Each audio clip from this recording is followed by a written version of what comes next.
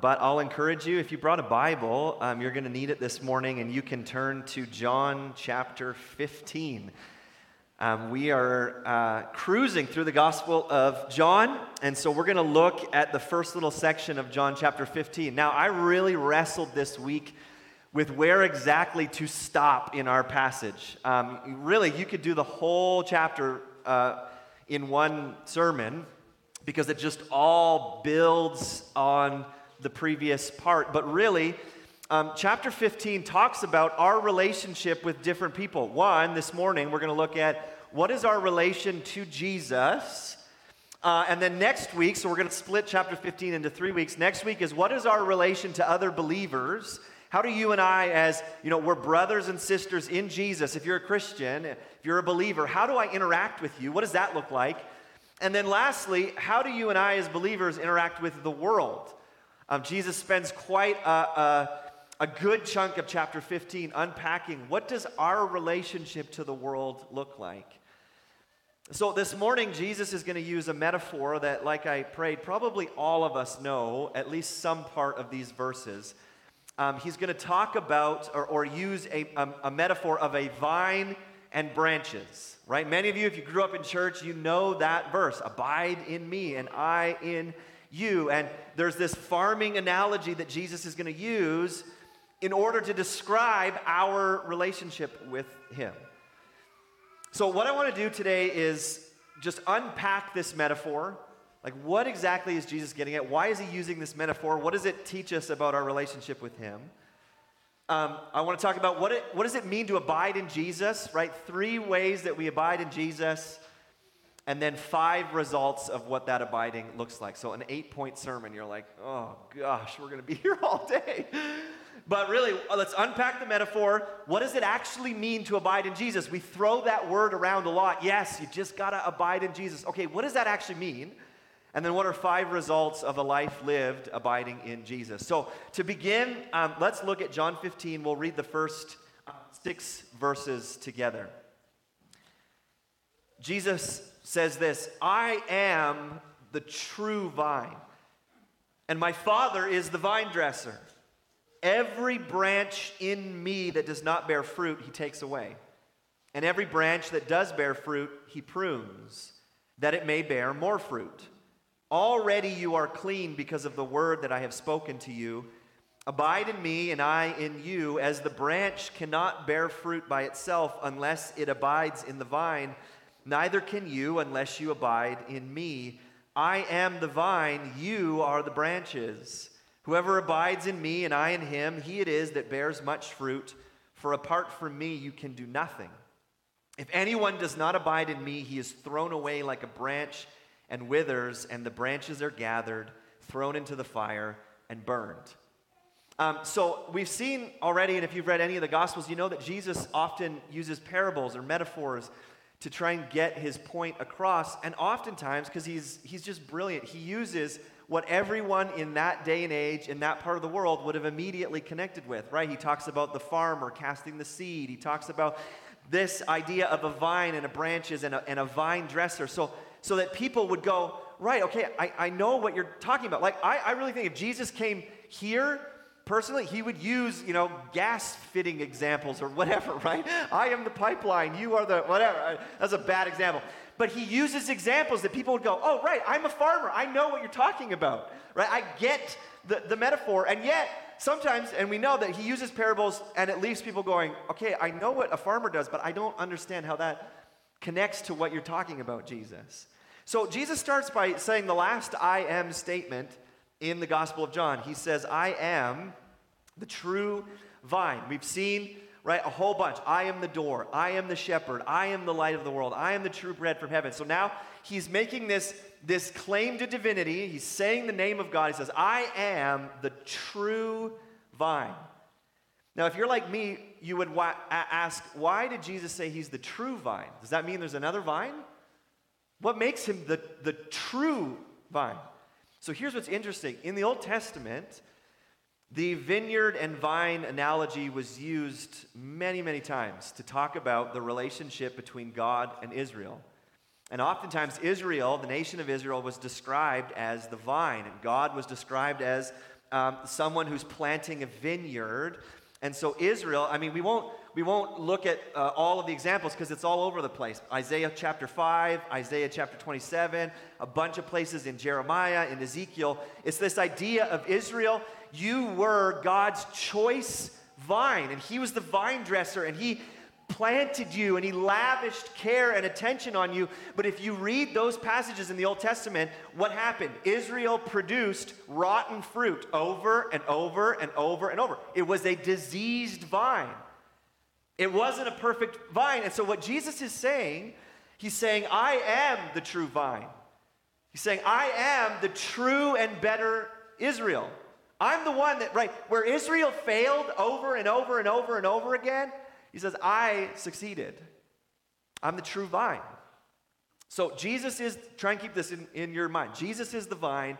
Then we're told that the Father is the vine dresser. So, or the farmer, if you want to view it that way. The guy that takes care of the vineyard. He's the one that cares for the vine, and we're told how he cares for the vine in a couple of different ways. Verse 2, he says, the non-fruit-bearing branches he takes away, or he removes, and the fruit-bearing branches he prunes so that it bears more fruit. So Jesus says, God the Father, there's two ways that he cares for this vine, is that he takes away dead things and he prunes living things so that it actually produces more and more and more fruit. And then in verse 5, we're told who we are in the scenario, right? Jesus is the vine. God's the one taking care of the vine. You and I, believers, we're the branches. We're the ones who are connected to the vine. And here's what we're called to do. Verse 4, Jesus says, abide in me, and I in you. So meaning this branch can't bear fruit on his own. And if you think about even, like Jesus is brilliant. What do branches on any kind of fruit tree do? Nothing. They just stay connected to the tree and to the roots and to the whole system. They're not just going, produce more fruit, right? He says, you're the branches. What do? Just stay connected to the vine. He'll do everything. Just stay connected, right? In verse 5, Jesus says, if you abide in me, you will bear much fruit. And then the negative version of that, verse 6, he says, if you don't abide, then you'll be thrown away and burned up. And it's a picture of judgment. It's a picture of hell. So a couple of questions that we have to ask that necessarily come up. Does this put the pressure on me to maintain and secure my salvation? Right? Jesus says, abide in me. If you don't abide in me, then you're going to be taken away. Then you're a dead branch. You're going to be removed. You're going to be thrown into the fire. So naturally, it should make us ask, okay, does that mean that I'm like holding on for dear life and I'm really hoping that I don't get pulled away? Right? Can I, or rather, do I have to be the one that secures my salvation? No. Here's why. I love that Jesus says in verse 3, he says, right, after he says, every branch that's dead, God pulls it away, and if you are bearing fruit, he's going to prune you. But then in verse 3, he says, already you are clean because of the word that I've spoken to you. And if you remember when Jesus washed his disciples' feet, it was a similar thing. He says, you're already washed. And it's fascinating. It's actually a play on words in the original language. In verse 2, the word prune, that God prunes the healthy branches, it's the Greek word katheri. I'm probably pronouncing it wrong, but it means prune and it means cleanse. So what Jesus says is God the Father, if there's a branch that's healthy, he cleanses it so that it bears more fruit. And then in verse 3, he says, but you're already clean. And you go, and that word is a play off of the Greek word for prune. It's katheroi. So do you get what Jesus is doing? Jesus is saying, every branch that bears fruit, you believers, if you're bearing fruit, God is going to come and he's going to cleanse you so that you bear more fruit. But don't worry, you're already clean. You're not the one who's cleansing yourself, meaning you're not the one who's earning your salvation. That's been done. You're already cleansed. But Jesus is going to come, or God the Father is going to come and he's going to cleanse you so that you bear more fruit.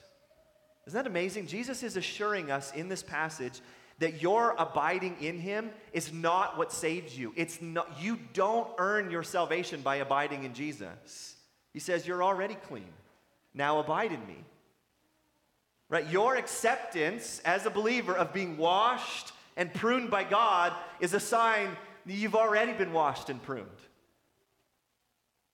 So does this put the pressure on me to maintain and secure my salvation? No. You're already clean.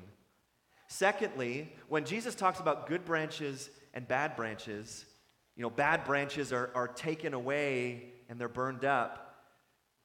Who exactly are those people?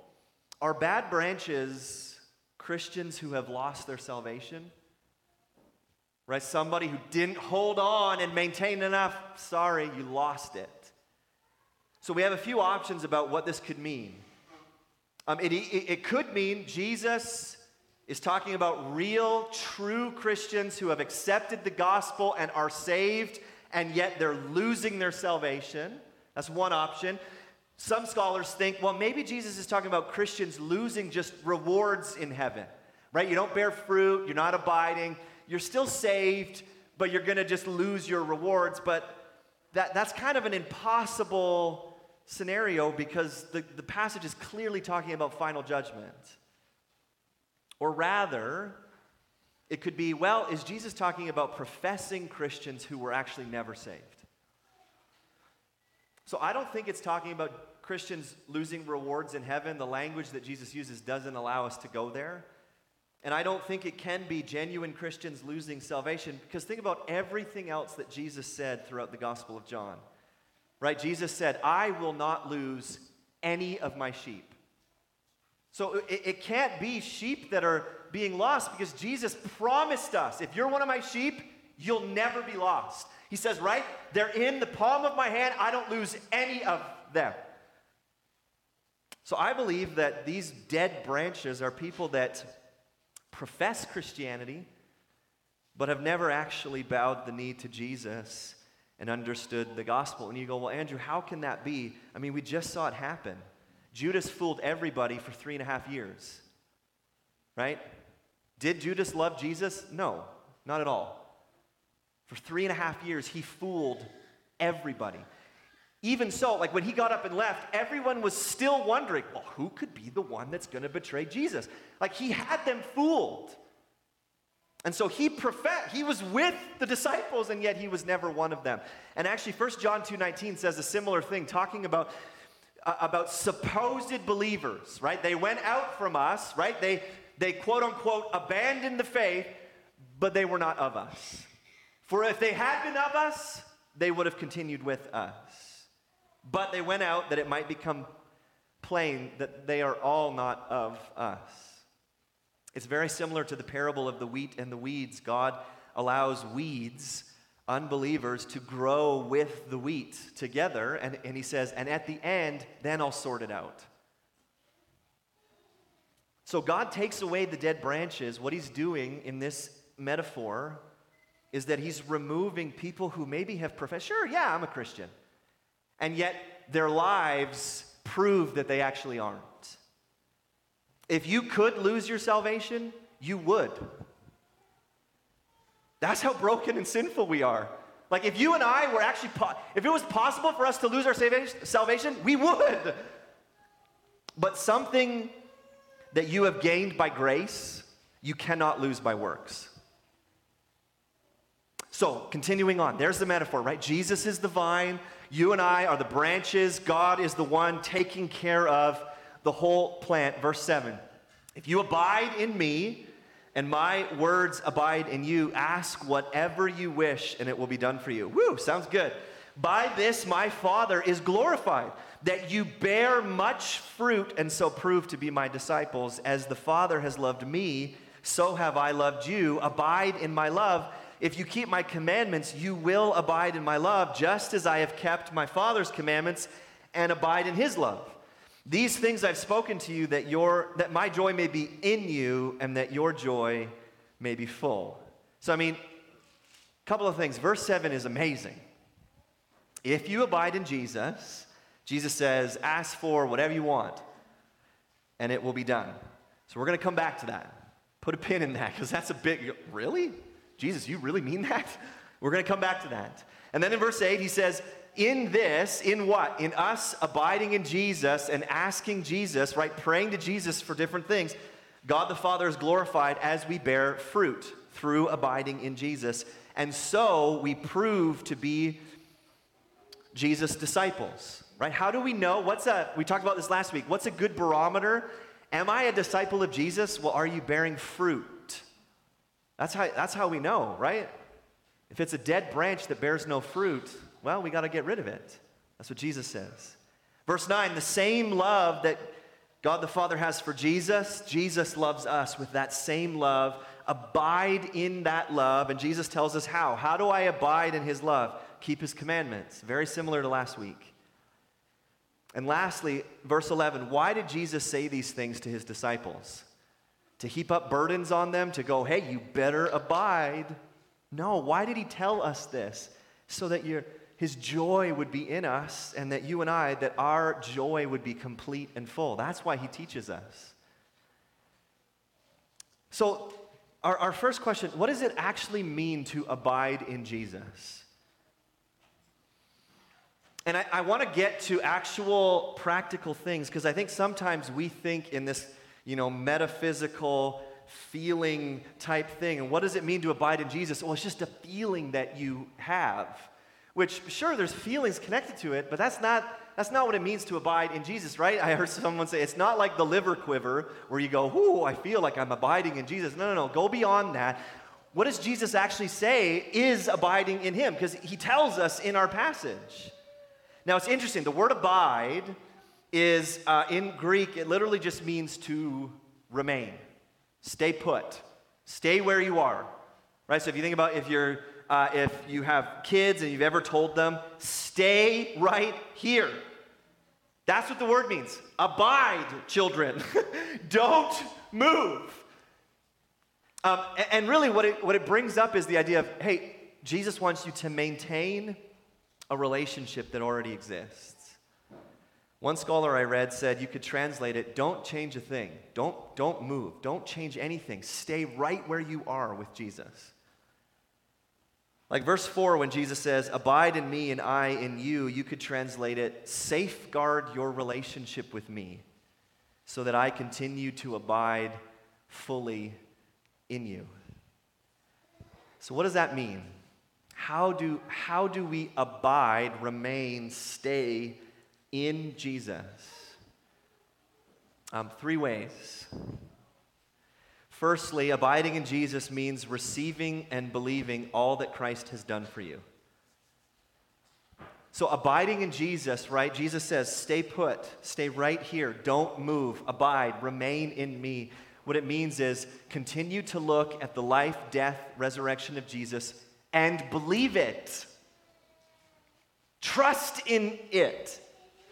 Don't turn to other things for salvation. Jesus says, receive and believe my words. So abiding in Jesus means not turning to other things to believe and trust in for your salvation. It's almost like Jesus saying, don't get distracted. Right? Verse 3, Jesus says, you've already been cleansed. So continue to believe and trust in your salvation by grace alone, through faith alone. Abide in that. Now, why would Jesus tell us to do that? And Christians in the room, has anyone ever veered off to try and earn their salvation? Yes. So Jesus says, don't do that. Remain in me. Right? We're always in danger of falling into 2 errors when it comes to the gospel, either legalism or licentiousness.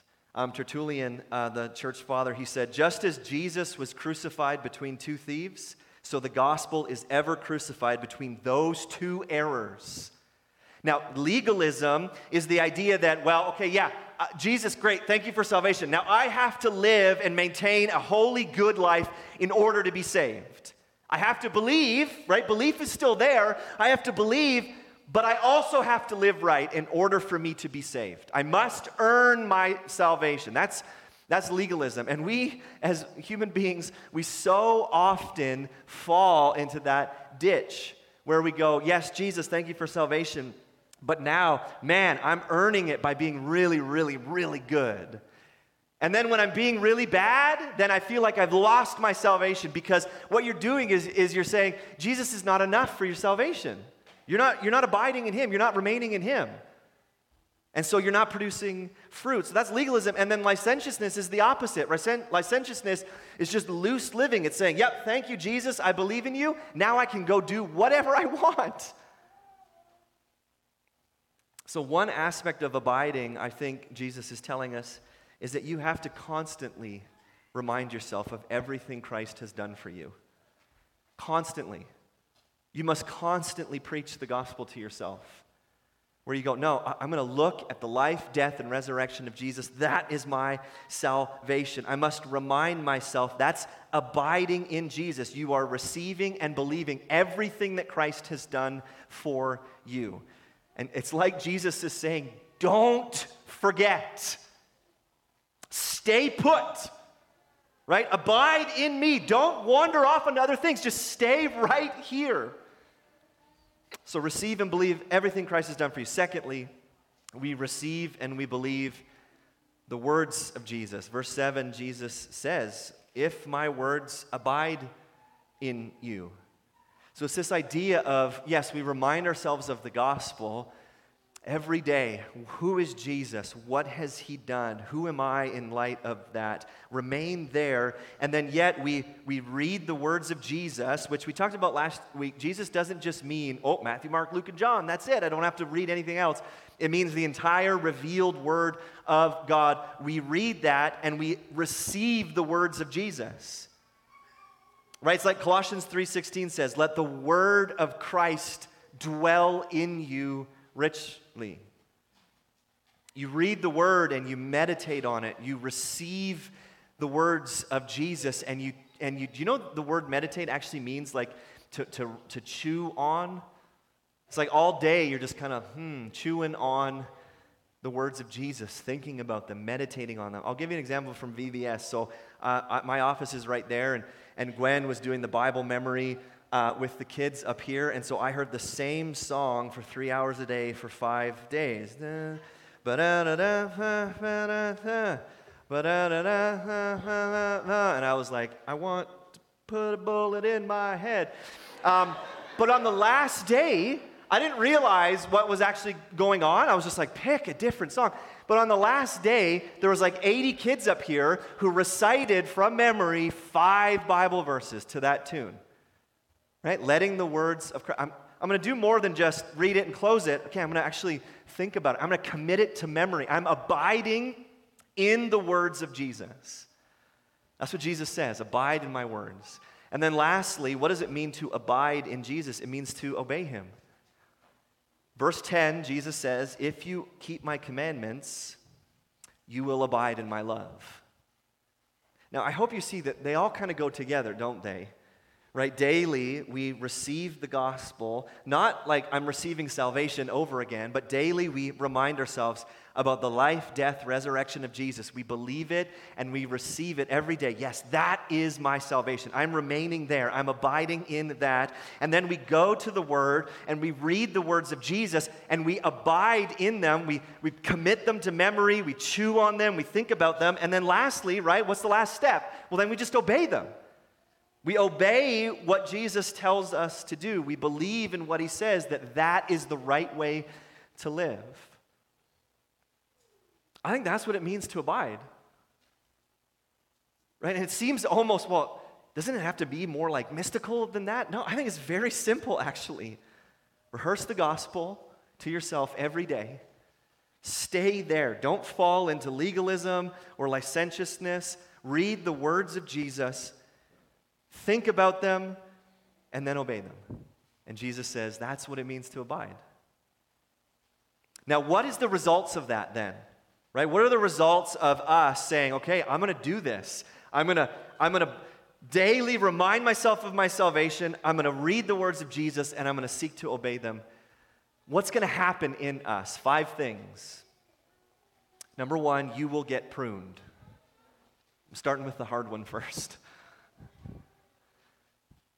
If you abide in Jesus, you will get pruned. Verse 2, every branch that bears fruit, so that's what we want to be, right? We want to be Christians who bear fruit. Christians abiding in Jesus and growing in Him. We're promised, if you bear fruit, you'll get pruned. And pruning is painful. And yet it's necessary. It is the necessary removal of things in your life that is prohibiting you from even more growth. John Piper said this, you are being cared for by internal life flowing to you from Jesus, right? You're remaining in Him. Think of a vine and branches. You're being cared for by internal life flowing to you from Jesus and by God, who with very powerful scissors cuts you and hurts you so that by these painful providences in life, you experience the fullest life possible. And we hear things like that, and I know because I know you think this because I think this. We go, I don't like that. That doesn't seem fair. God, just kind of leave me alone, right? I don't want pruning. I don't want bad things to happen or difficult circumstances because it hurts. And then we follow that with, we think that God is mean for doing that to us. So I have a crabapple tree in our backyard, and last year after we got all the apples, it was great, lots of apples, I actually pruned the tree. And imagine if the tree could talk, right? Use your imagination. I'm sure it would be like, ow, what are you doing? Right? Because I'm removing branches and I'm looking at, okay, well, this branch looks like it's got a bit of disease on it. This branch had no apples on it, so we're going to get rid of that. And I'm pruning it. And I remember even my wife was like, that's a lot. Like, are you sure? You might as well cut the whole tree down. But you pruned it all. And I'll tell you, man, the buds where the apples are going to be, like triple from last year.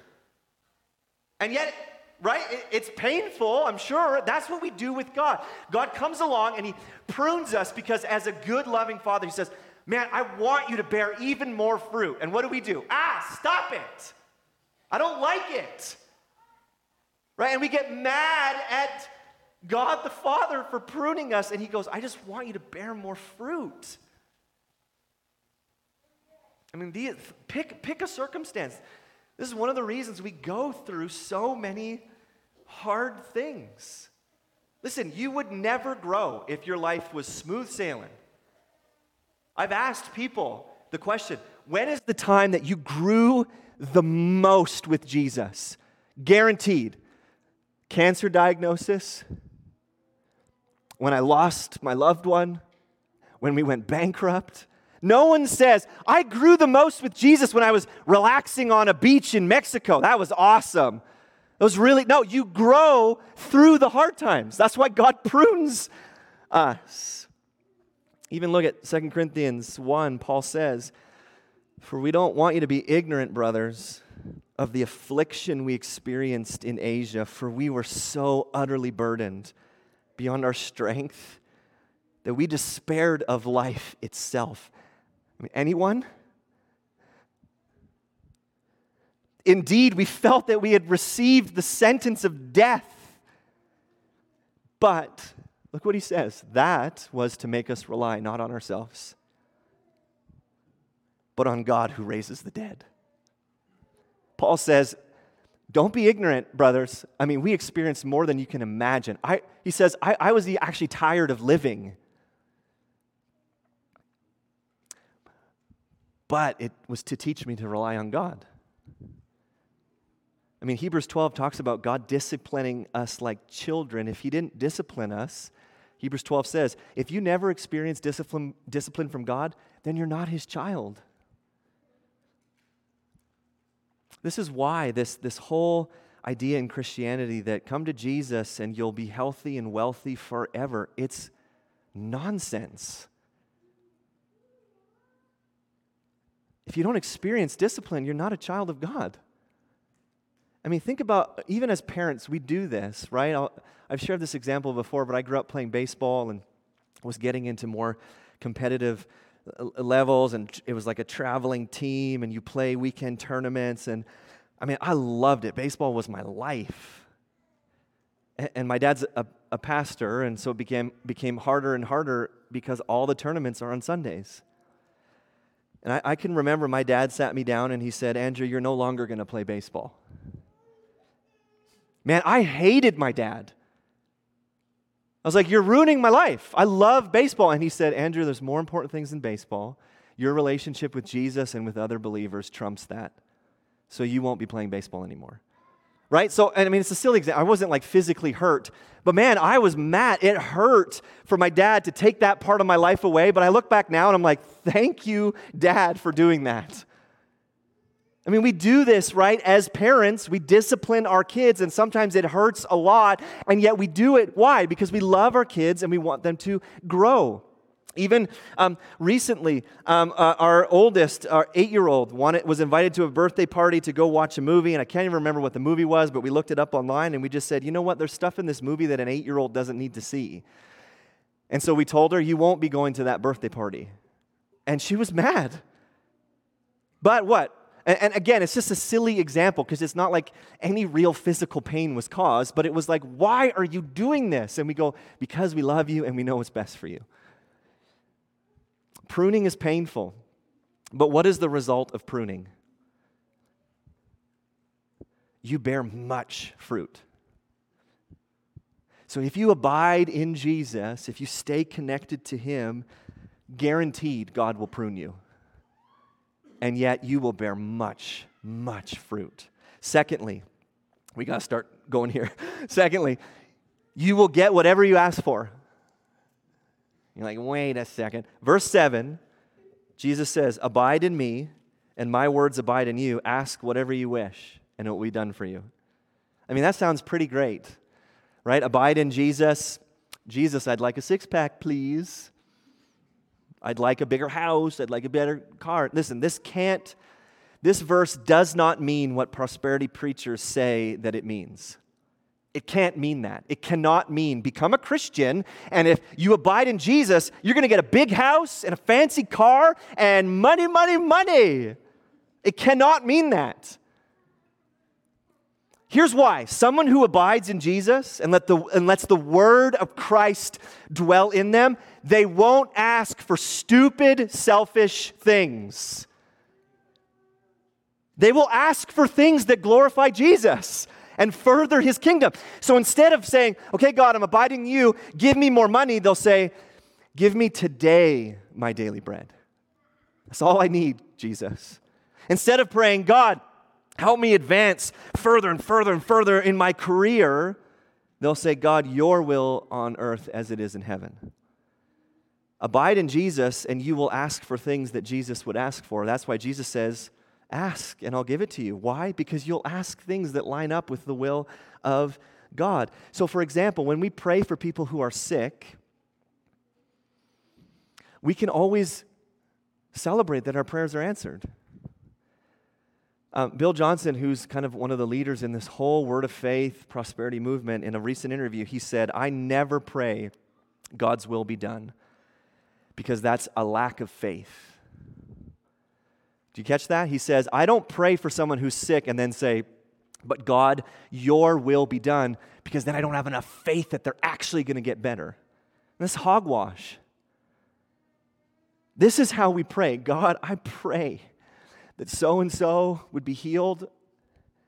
But more importantly, Jesus, in life or death, I pray that they would honor you and that you would be made much of. Guess what? Your prayer is going to get answered. And I've seen it where God does heal someone, and you go, praise the Lord. And I've seen it just recently where someone passes away, and yet we go, my prayer was answered. For peace and trust and full, complete healing. So when you abide in Jesus, your prayers change. And Jesus says, ask for whatever you want, because you're so rooted and abiding in me, you won't ask for selfish things. Thirdly, you will bear much fruit. Verse 2, I don't know if you saw the progression. Verse 2, Jesus says, you'll bear more fruit. And then verse 5, he says, you'll bear much fruit. Right? So it's like you're going to bear fruit, you're going to bear even more fruit, you're going to bear much, much fruit. It's like getting more and more and more fruit. One of the outcomes of you abiding in Jesus is that you will bear fruit. It's a promise. The fruit of the Spirit: love, joy, peace, patience, kindness, goodness, gentleness, self-control. As you abide in Jesus, you'll look more and more like Him. You'll become more and more fruitful. So abide in Him and you will bear much fruit. Fourthly, as you abide in Jesus, Jesus tells us that God will be glorified. Right? Verse 8, by this my Father is glorified, that you bear much fruit. So you and I, right, if you're a follower of Jesus, you abide in Jesus, you begin to bear fruit, and that brings God glory. And you go, well, why? Why does fruit in my life bring God glory? Do you know why? Because then people are forced to confess that God must be great if He can transform someone like you. It's true. Man, I look at my life, and when people look at my life and I go, man, if you know apart from the grace of God what I would be like, you have to admit that God is good. Because I'm a wreck. Right? And so are you, right? And so when people see a life and they go, man, how do you have so much love and joy and peace and patience? There must be a God, because we know it just can't be just you. Right? And God gets much glory in that. And similar to Matthew 5, in the same way, let your light shine before others. Why? So that they may see your good works and give glory to you. No, give glory to your Father who's in heaven. So as you abide in Jesus, God will be glorified. And lastly, you will have fullness of joy. Jesus, he tells us, I've spoken these things to you, that my joy may be in you, and that your joy may be full and complete and finished. Abiding in Christ produces fullness of joy. A joy, and we talked a lot about it last week, a joy that the world cannot match. It tries to offer it, and it's such a pale comparison to the full, complete joy that Jesus gives you as you abide in Him. So to think as we close, am I abiding in Jesus? So think about your own life. Do you daily receive and trust in all that Jesus has done for you? And I don't mean just a formula that every day you wake up and you tell yourself, yes, this is the gospel. I mean just throughout your day, are you constantly thinking about everything that Jesus has done for you? His life, His death, His resurrection on your behalf? That's part of abiding. Do you read and study and believe His words? And then do you obey His commands? And then a really good question to ask to know, okay, am I abiding in Jesus? Well, are you bearing fruit? Can you look at your life and go, yes, man, there's like 3 buds on my branch, but there's fruit. I'm bearing fruit. And then to ask God, whatever you do, just help me to bear more and more and more fruit as you daily abide in Jesus. So God, I just thank you for such an encouraging passage. Jesus, I for years believed that this passage was just another burden that I had to do. Okay, now I'm responsible. I got to abide in Jesus or else I'm not a believer. And then if I don't abide, then I've lost my salvation and I have to earn something. And God, it's so not that. Jesus, you promised us you're already clean. And now abide in me so that God continues to cleanse you and prune you and so that you bear more and more and more fruit. You've given us this passage for our joy, God. Not a burden, but a joy. That we would leave having the fullness of joy that comes by just abiding and resting in you. So would you do that work in us, Jesus? We can't artificially manufacture fruit. I mean, we try. We try and take a hammer and nail and, nail fruit, and we try and make it appear like it, but we can't. All we need to do is abide in you. Stay where we are, rooted and abiding in you, and you are the one that produces this in us. So would you do that, Jesus? I pray that daily we would remind ourselves and believe and trust in everything that you've done for us, that daily we would read your words and meditate on them and think about them and chew on them, and that daily we would take those words and say, how can I obey them?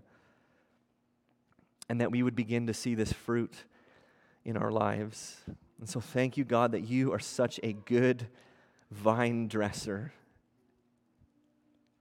Even in your pruning, you are so good. So would you just encourage us and strengthen us for this week to come? And we just pray all of this in your name, Jesus. Amen.